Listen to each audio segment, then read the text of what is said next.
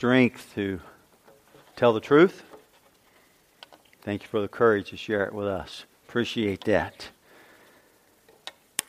If you heard what she said, she made one statement. The more they seem to love me more, the more I let them into my life. And that's what happens in Celebrate Recovery. If you have a worship handout, one of these green things, and they're always on the table out there, they're usually a different color. Inside, there's a center section titled Celebrate Recovery at the bottom. I want to read from that, not the Celebrate Recovery training, but just the Celebrate Recovery if you want to follow with me. The first line says, our hurts, habits, and hang-ups can make us think strange things and feel trapped. Now listen to that. Our hurts, habits, and hang-ups can make us think strange things and feel trapped. We can get disoriented, and our fears can get blown out of proportion. These feelings can cause us to start doing self-destructive things. This is a critical point. That's so important to understand. Go down below that critical point, 3 lines in the middle where it says Proverbs 28:13 says, people who conceal their sins will not prosper. I'm going to talk about that in a little bit. But if they confess and turn from them, they will receive mercy. And we're afraid to do that. Because we're afraid if people find out what's really going on in our lives, they won't want anything to do with us. Whitney shared that in just a very, very good way. Remember that pain is inevitable for us all. We're all going to have it. If you don't have it today, it's going to come tomorrow or the next day. But misery is optional. That's where you don't want to stay. Psalm 32:3-5 from the Living Bible says, there was a time when I wouldn't admit what a sinner I was, but my dishonesty made me miserable and filled my days with frustration. I want to thank Connection for making Celebrate Recovery possible, because it is the people of Connection who have financially and with their own selves supported Celebrate Recovery that we do on Friday night. There's an article in there above that one I just read. It talks about Celebrate Recovery training. And this week, tomorrow morning, about 4 o'clock, 5 o'clock in the morning, 4 of our leaders are headed to Orlando, Florida for training for Celebrate Recovery. We're ready to make another step. And Connection has come together and they've put together that $5,000. I think we'll have like $5,400 that Connection people have joined together and given. And I just want to say thank you. I want to say thank you. We are a team. If there's anything about Connection, it is that we do teamwork. One player is not more important than the other. We could look at a ball team, we can say, but you got to have a shortstop and a catcher and a center fielder. Second baseman, you got to have that middle infield, the middle section. But I'm telling you, without the third baseman, without the right fielder, you got problems. And most of my ministry, I pastor traditional churches, and you usually have to get up and you have to call people's names out. Thank you for doing this. Thank you for doing... I'm so thankful in Connection. Well, once in a while we may say something about individuals, but we just talk about what Connection's doing. Tonight you came, or this afternoon you came. A group of people here this morning came back to cook popcorn. You see, they're on the team. People clean the bathrooms. People work in child care who were here this morning. They're just team members. I'm so proud to be part of a team called Connection. And I want to thank you for that. The band.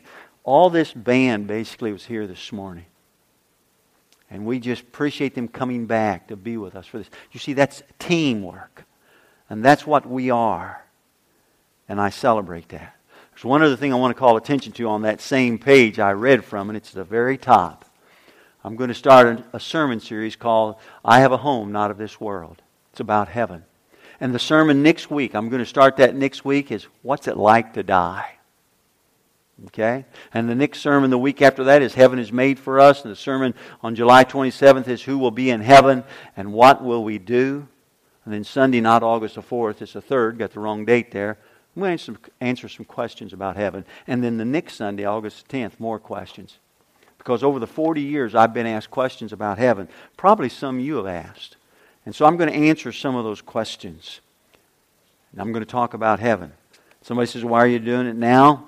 Well, it's probably an appropriate time for me to talk about it, but just, I want to say 3 months ago, 2 months ago, one of you came up to me and said, hey, I've got a family member that doesn't come to Connection, but I tell them all the time about the things you talk about.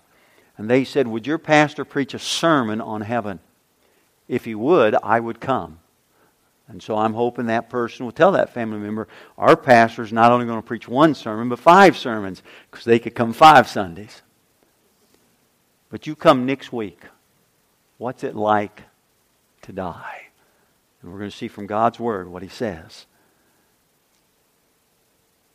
On April 30th, 1863, Abraham Lincoln spoke to the people of these United States. The words he spoke, well, history has kept those words. Here they are. Look at them on the screen as I read them. Abraham Lincoln said this to the people of the United States of America. We have been the recipients of the choicest bounties of heaven. We have been preserved the many years in peace and prosperity. We have grown in number, wealth, and power, as no other nation has ever grown. But we have forgotten God. We have forgotten the gracious hand which preserved us in peace and multiplied and enriched and strengthened us. And we have vainly imagined, listen to what he says, in the deceitfulness of our heart, that all these blessings were produced by some superior wisdom and virtue of our own. Intoxicated with unbroken success, we have become too self-sufficient to feel the necessity of redeeming and preserving grace. Too proud to pray to God that made us.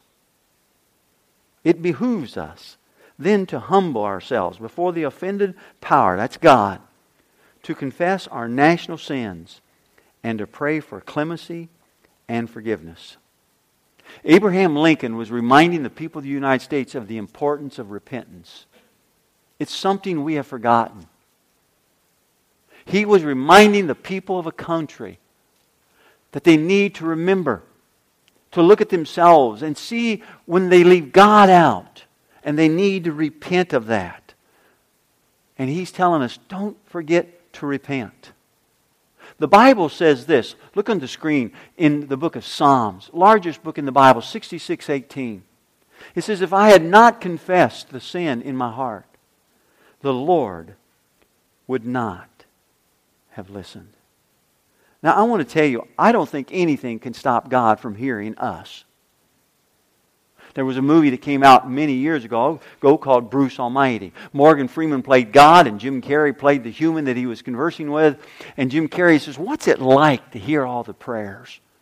And so for a day, God gave Jim Carrey, Bruce, that privilege to hear all the prayers. It about drove him crazy in the movie. Because God hears everything. Excuse me. I don't think anything keeps God from hearing.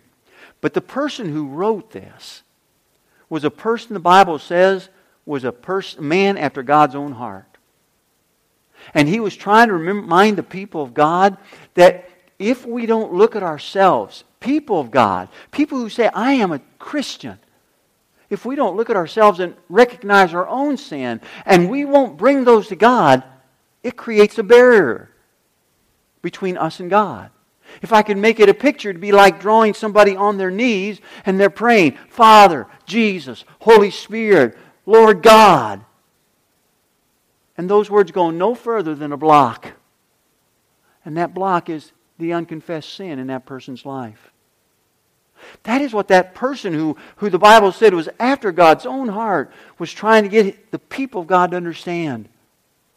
If we don't look at ourselves and see our own sins, because we say, but I'm saved. Jesus is my Lord. I'm going to heaven. And you see, there's this thought that says, but I don't ever talk about the bad stuff because that enables Satan. But you got to be careful. Because God wants you to look at the bad stuff, the wrong choices. And we have to confess those to God. We have to repent. Church people are not good at repenting. Matter of fact, church people are good at judging folks outside the church. But church people aren't good about repenting of their own sins. We're even good at judging each other in the church. And the problem is that danger is that it creates a block between me and God, you and God. If you have your Bibles, I'd like you to open them to Luke 15.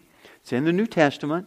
It's one of the Gospels, Matthew, Mark, Luke, and then John. If you just open the back of your Bible and just sort of fan, you're going to hit John, Luke, Mark, Matthew, and then just slow down and look at Luke 15. I want to talk about a story that Jesus makes up. Now let me explain before I get into the Scriptures. Jesus is going to talk about a father in this story. And the father represents God, okay, in the story.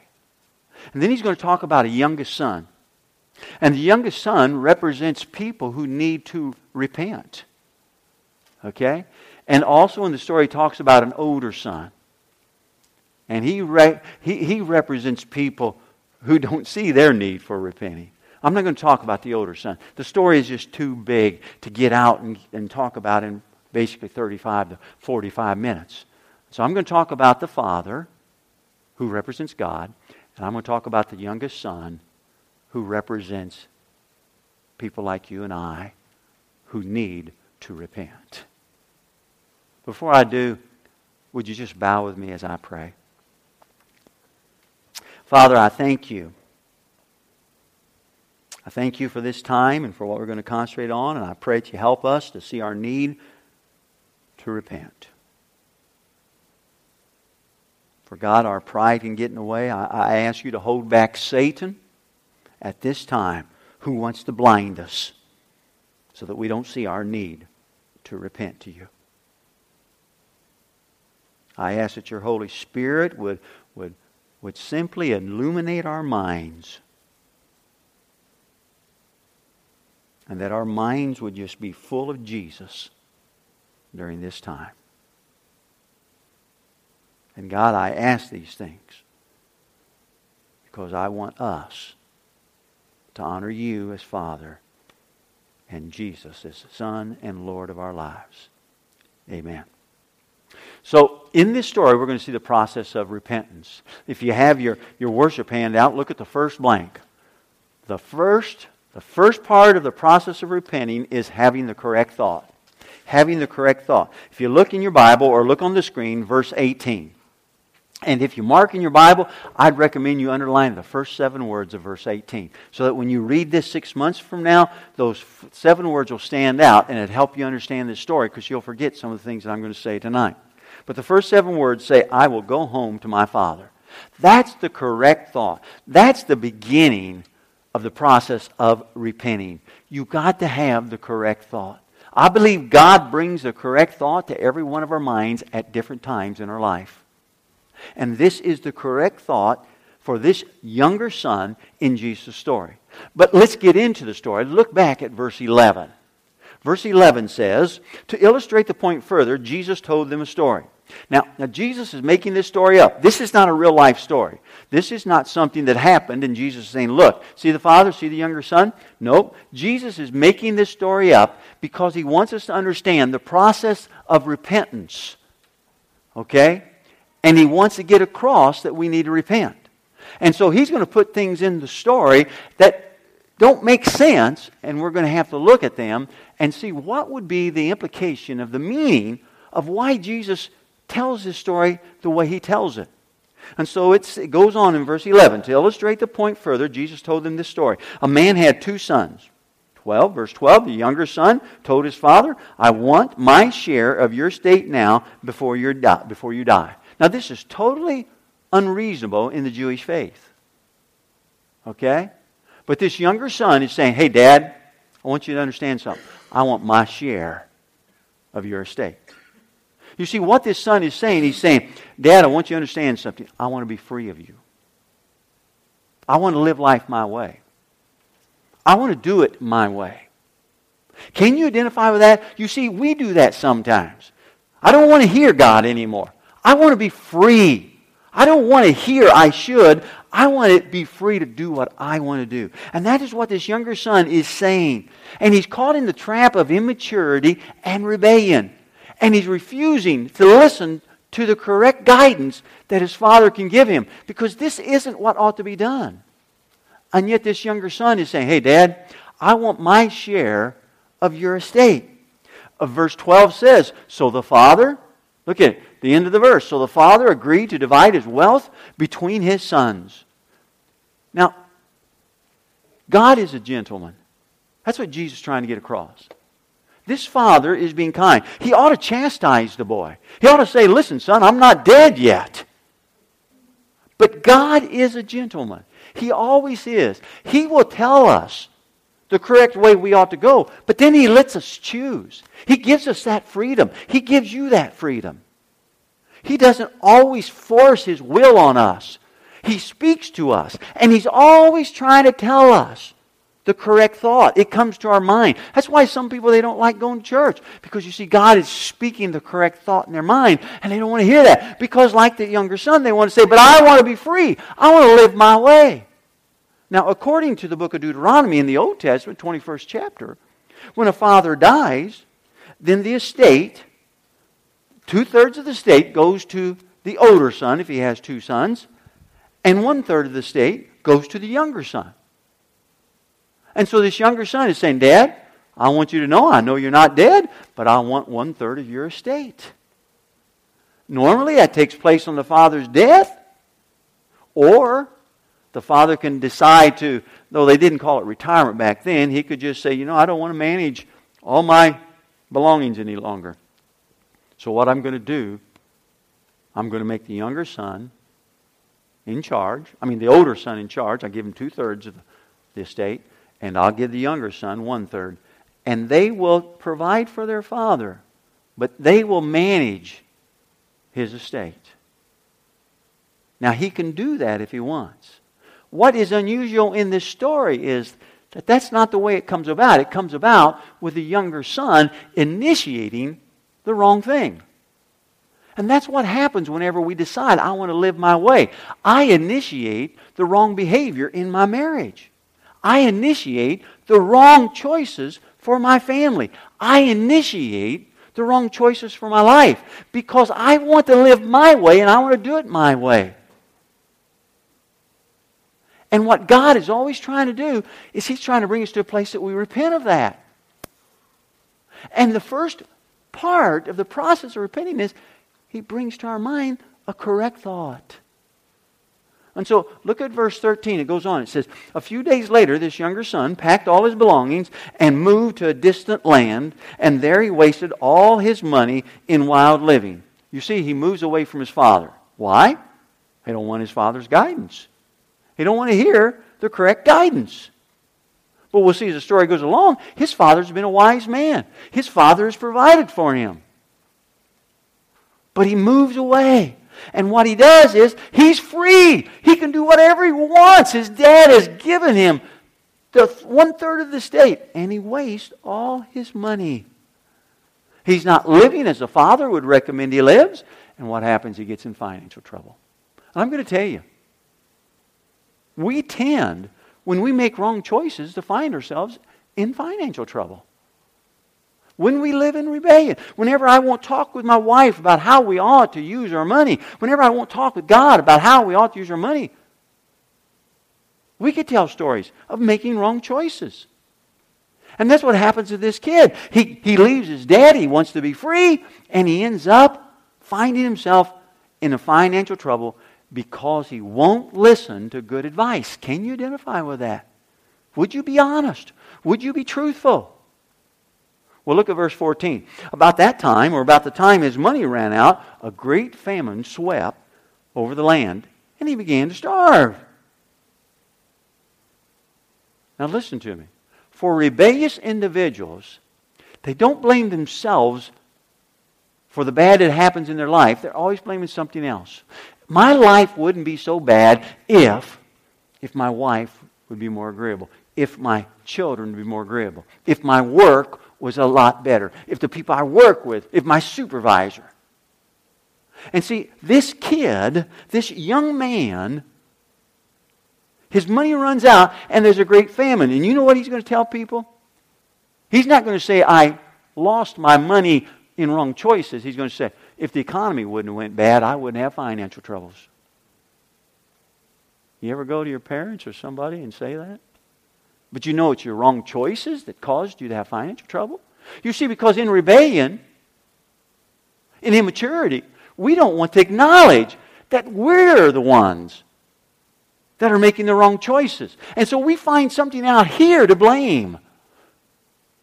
And that's what Jesus puts in the story. He doesn't have to put this in the story. He's telling us. This is how rebellious people do. They're always looking for something else to blame. Many of you weren't here, but we play a set list. And the first song this afternoon on that set list, the title is Ain't This World Good? Is that it? What? Ain't It Fun? And it's not a Christian song. It's a secular song talking about, ain't this world fun? Do it your own way. You find yourself alone. You go crying to your mama, but you make the wrong choices. You find yourself all alone. Ain't this world fun? And because I knew what I was going to talk about, I thought, wow, that song could be played just before the message. And that's what this boy is finding out. This world is not fun. But if he doesn't look at himself, he's never going to find his way out. Look at verse 15. He persuaded a local farmer to hire him, and the man sent him into the field to feed the pigs. This is a great way Jesus tells the story, because you see, he has to persuade the farmer, because the farmer is saying, you know what, you're a Jewish kid. Jewish people don't hang out with pigs, because that's what he's going to do. No, man, you're overqualified. You can't do this. And today people say, I can't get a job because they say I'm overqualified. I got too much education. I know too much. I'm too old. See, we always find a reason. But he persuades this man, and this man gives him a job. And he's feeding pigs. He's doing something that Jewish people would not do. Pigs are unclean, that's why, to the Jewish person. Now, what does that say to us? Well, I live in rebellion. I want to be free. I won't listen to my Father in heaven. I won't take good advice. And so what I end up doing, I find myself, listen, involving myself in things that aren't good for my well-being. But you see, I've got to exist. You got to make some money to live. So I won't sell a lot of drugs. I'll sell a few drugs. I'll be dishonest with the help the government gives me, because you know I got to barter and get money so I can use the money for my wrong choices. But it's not my fault now. I want you to understand. It's not my fault. I just didn't. I didn't. You see, you say whatever. Or, hey, my baby has to eat. Come on. I won't steal a lot of things, but I'll steal a few things because my child has to eat. And we find ourselves doing things that we know we shouldn't be doing. And that's why Jesus puts us in the story. And it's so easy to read this story. And we want to talk about this lost boy that needs Jesus Christ as Lord. And the entire chapter is about being lost, don't get me wrong. But in this story, Jesus is making it up. This isn't real life. Jesus is telling every point to get across to you and I. And if we read it too fast, we miss these points. Now, before you get upset with me, just listen to the whole story first. Because some people don't like a pastor or someone who brings these things up. But you see, God's trying to put the correct thought in our mind. You see, God wants us to see ourselves as we really are, not as we think we are.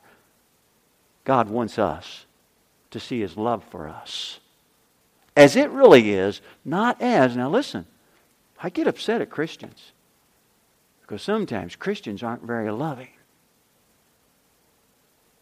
and they're very judgmental. And that's not how Jesus was. And I hate it whenever the newspaper says, Christians are fighting this, in the headlines. Because you see, the world thinks then all we do, we get in our church and we talk about how bad they are out there. And maybe some churches do that. Today we're talking about looking at ourselves. Jesus never got on his soapbox and said, now, Jewish men, I want you to understand, women are not property. Because that's what Jewish men always thought. Women were like cattle, they're property. A woman's testimony couldn't be given in court. You can't trust a woman. You ever met men today who make those kind of awkward statements about females? And so what do we see in Jesus' life? He doesn't get on a soapbox and say, women are not property. Every female he met, he gave dignity to.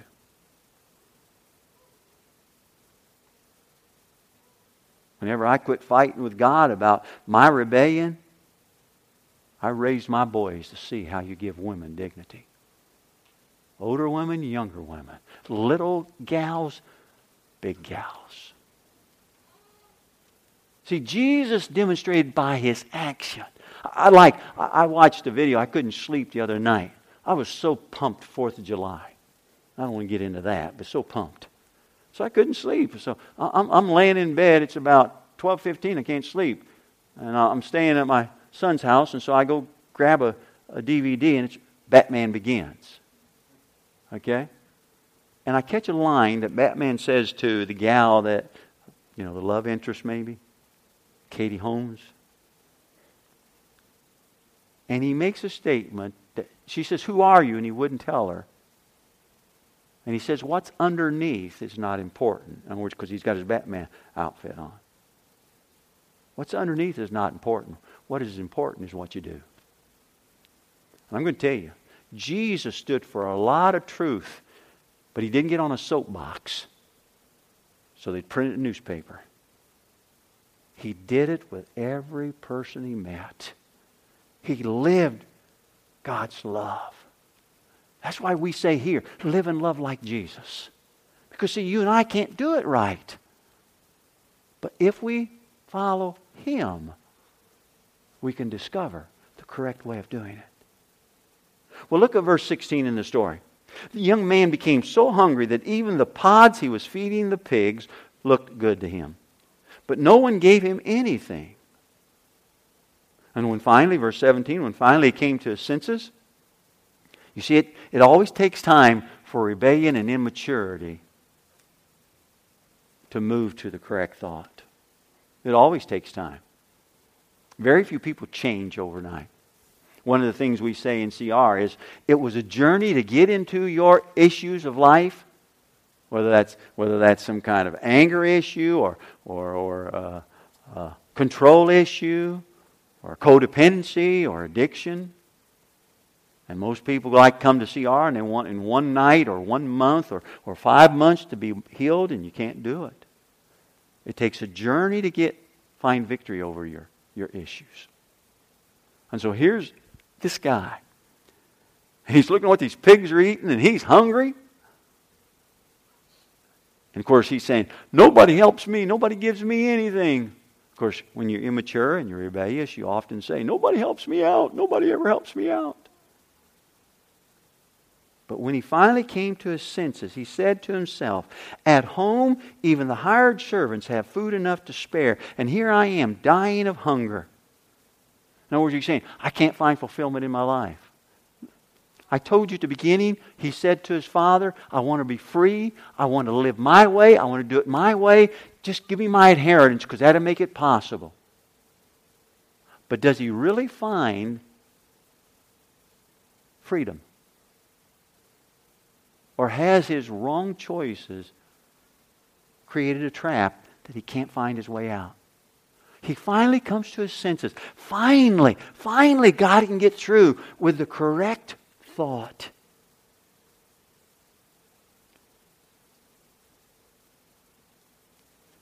On your worship handout, look at the second blank. Second, the correct decision. When God gets through the correct thought, this guy's saying, my dad's a good guy.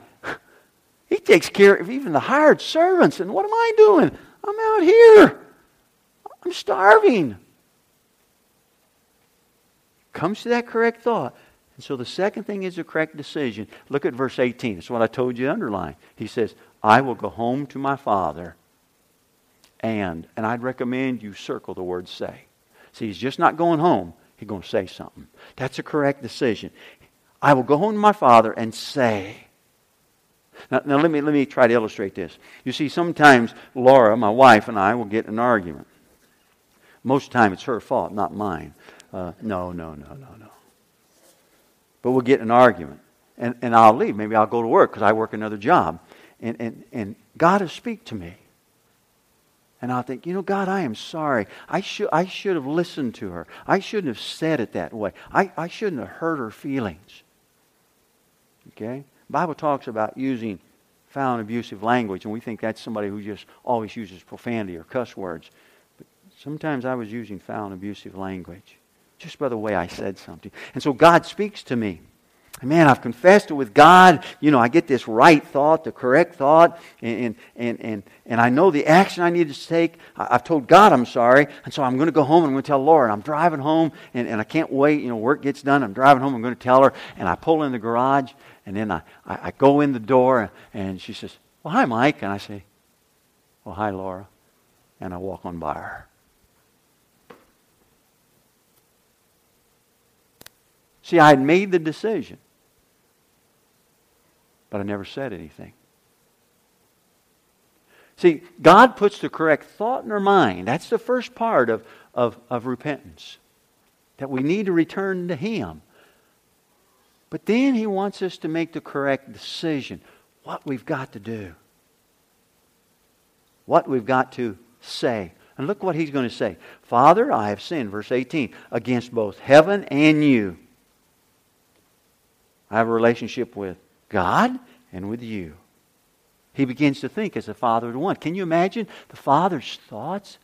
My son is coming clean. Where have you grown? What has happened to you that you're able to be truthful about your wrong choices and your wrong actions? Verse 19, "And I am no longer worthy to be called your son. Please, take me as a hired servant." You see, he realizes what his father has to offer. And so he's willing to repent of his wrong choices and his wrong actions. Now look at the third thing. Look on your worship handout. Third, the correct action. You see, the process of repentance is you got to get the correct thought. And that's what God is always... He don't give up on you. He doesn't give up on me. He's always putting it in. Whether you stop going to church, He's putting through some TV preacher. He's putting through some song you hear on the radio. He's putting it through somebody, a friend who says something. And God's saying, I'm trying to give you the correct thought. And so the first thing in repentance is having the correct thought of what God would want. Not being rebellious, not being immature, but what God would want. And then He gives us the correct decision. This is what I need to do. This is what I need to do. But the final part of repentance is that you take action. You see, I told you I didn't say anything to Laura, and I'd go back in the back, and God would say, "Man, you chicken." And you see, it's just pride.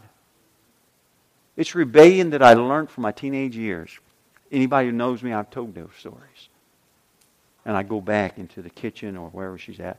I said, "Hey, I want to tell you this morning or last night or whatever it was." And I've told God I'm sorry. And He made me realize I was wrong.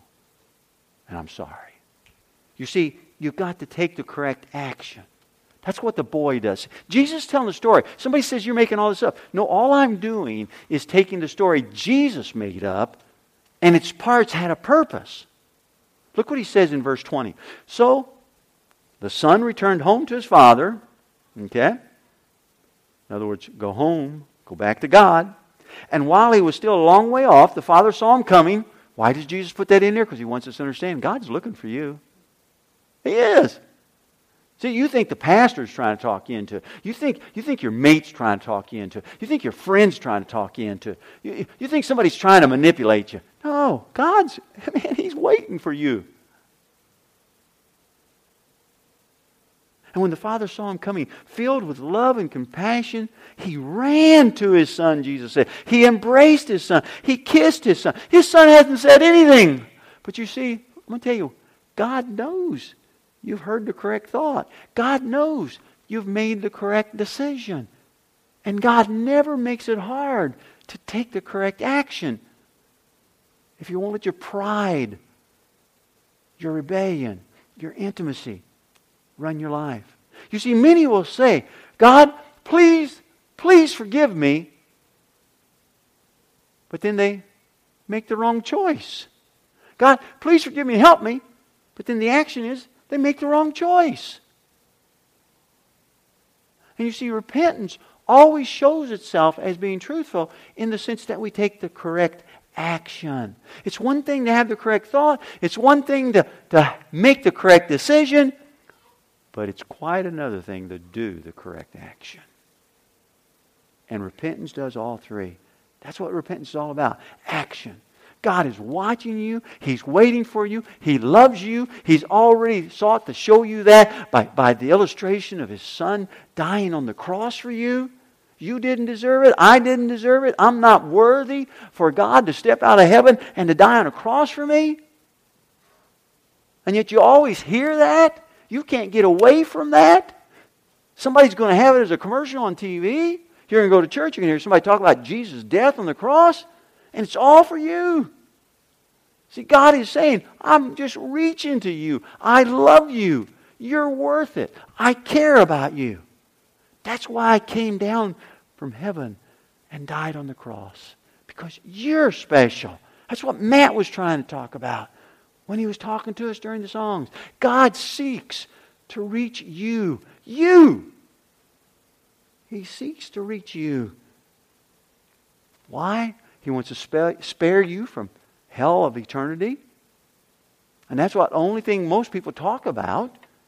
Yeah, you better follow Jesus so you don't die and go to hell.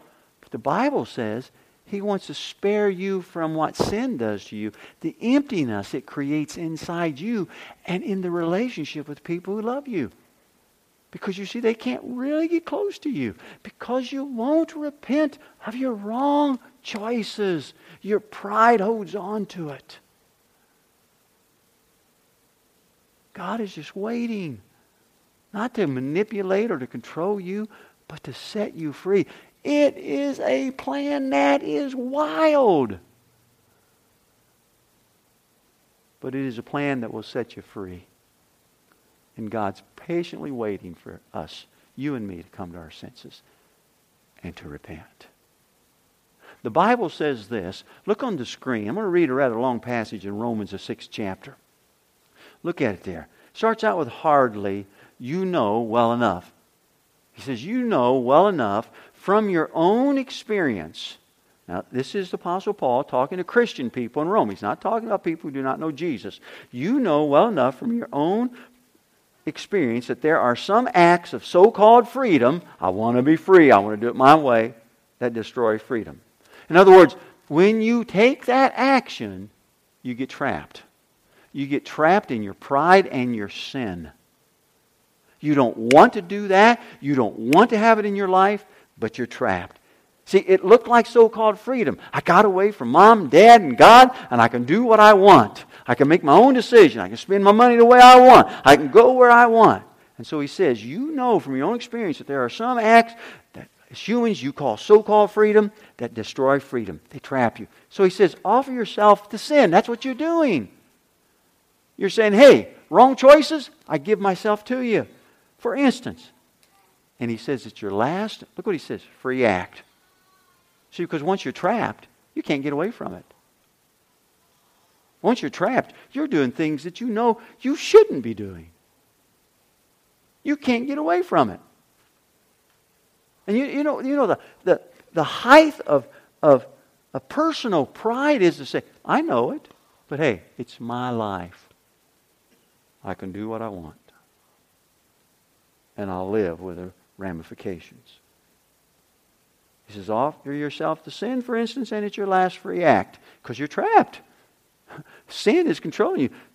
He goes on. He says, it's your last free act. But offer yourself to the ways of God. In other words, take the actions God wants. Because He's speaking the correct thought in your minds. Right now even. And the freedom never quits. Now, what does he mean by the freedom never quits? I think if you listen to Whitney, and we had the other 3 people who are going to Orlando, they gave their story. If you listen, what it is once you start acknowledging to God, and when you acknowledge to God, He's going to want you to share it with somebody who's safe. Don't share everything with unsaved people. God begins to bring you liberation. He sets you free. You find a day free of the wrong choice. You find a week free of the wrong choice. You find a month free of the wrong choice. Oh, you may relapse, but you know what? You don't stay stuck for 6 months. You see, it leads to greater liberation. And what you do, all of a sudden you find out, this isn't my only struggle, but here's my struggle, and you find liberation from this. I've said this often.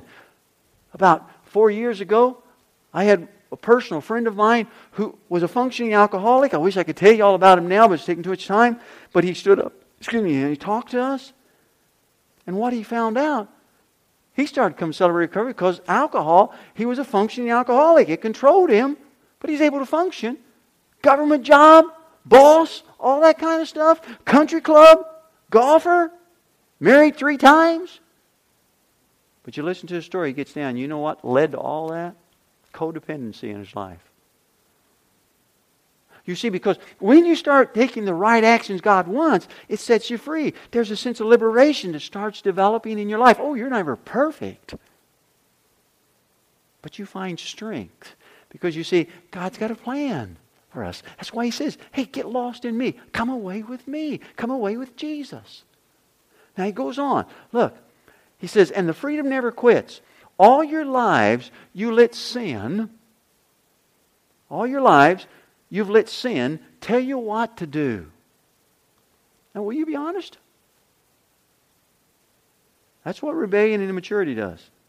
But thank God you've started listening to a new master.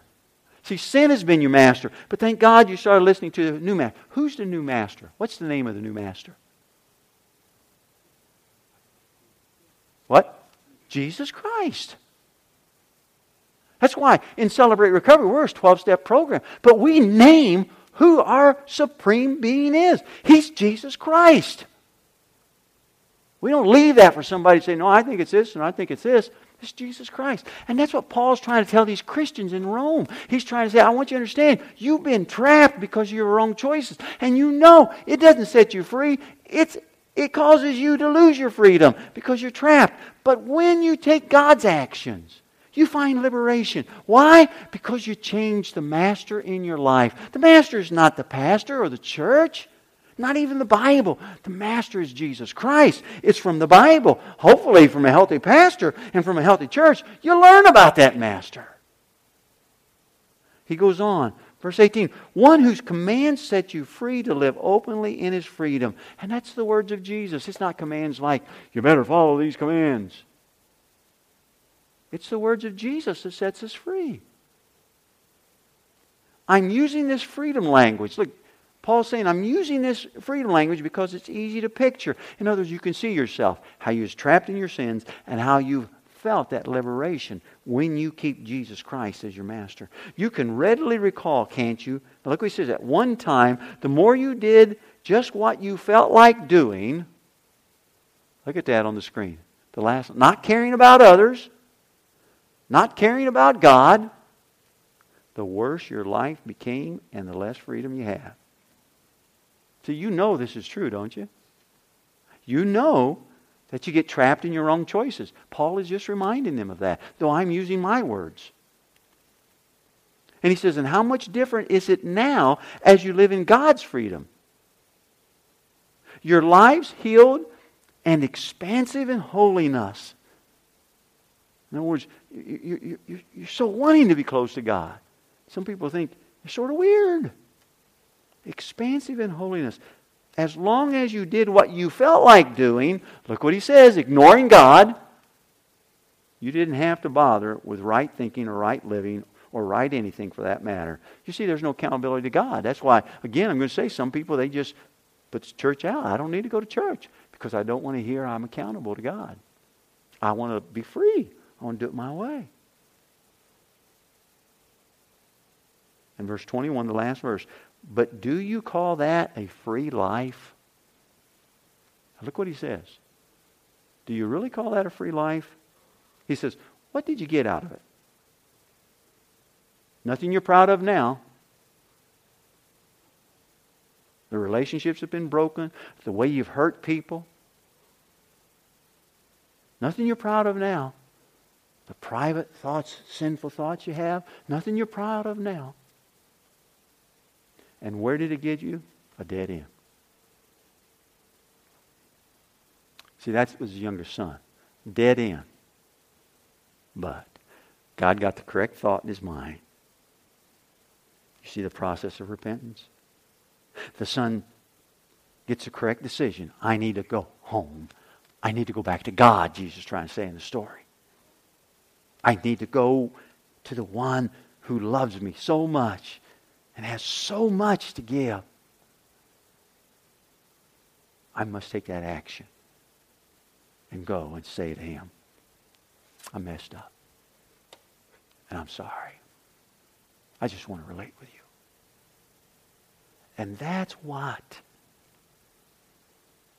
the story's all about. And today, even though this story is 2,000 years old, the story is still applicable to you and I. Listen to me. Dying on the cross, Jesus saves us. No doubt about that. Dying on the cross, Jesus saves us. Jesus carries our sin far away, the Bible says.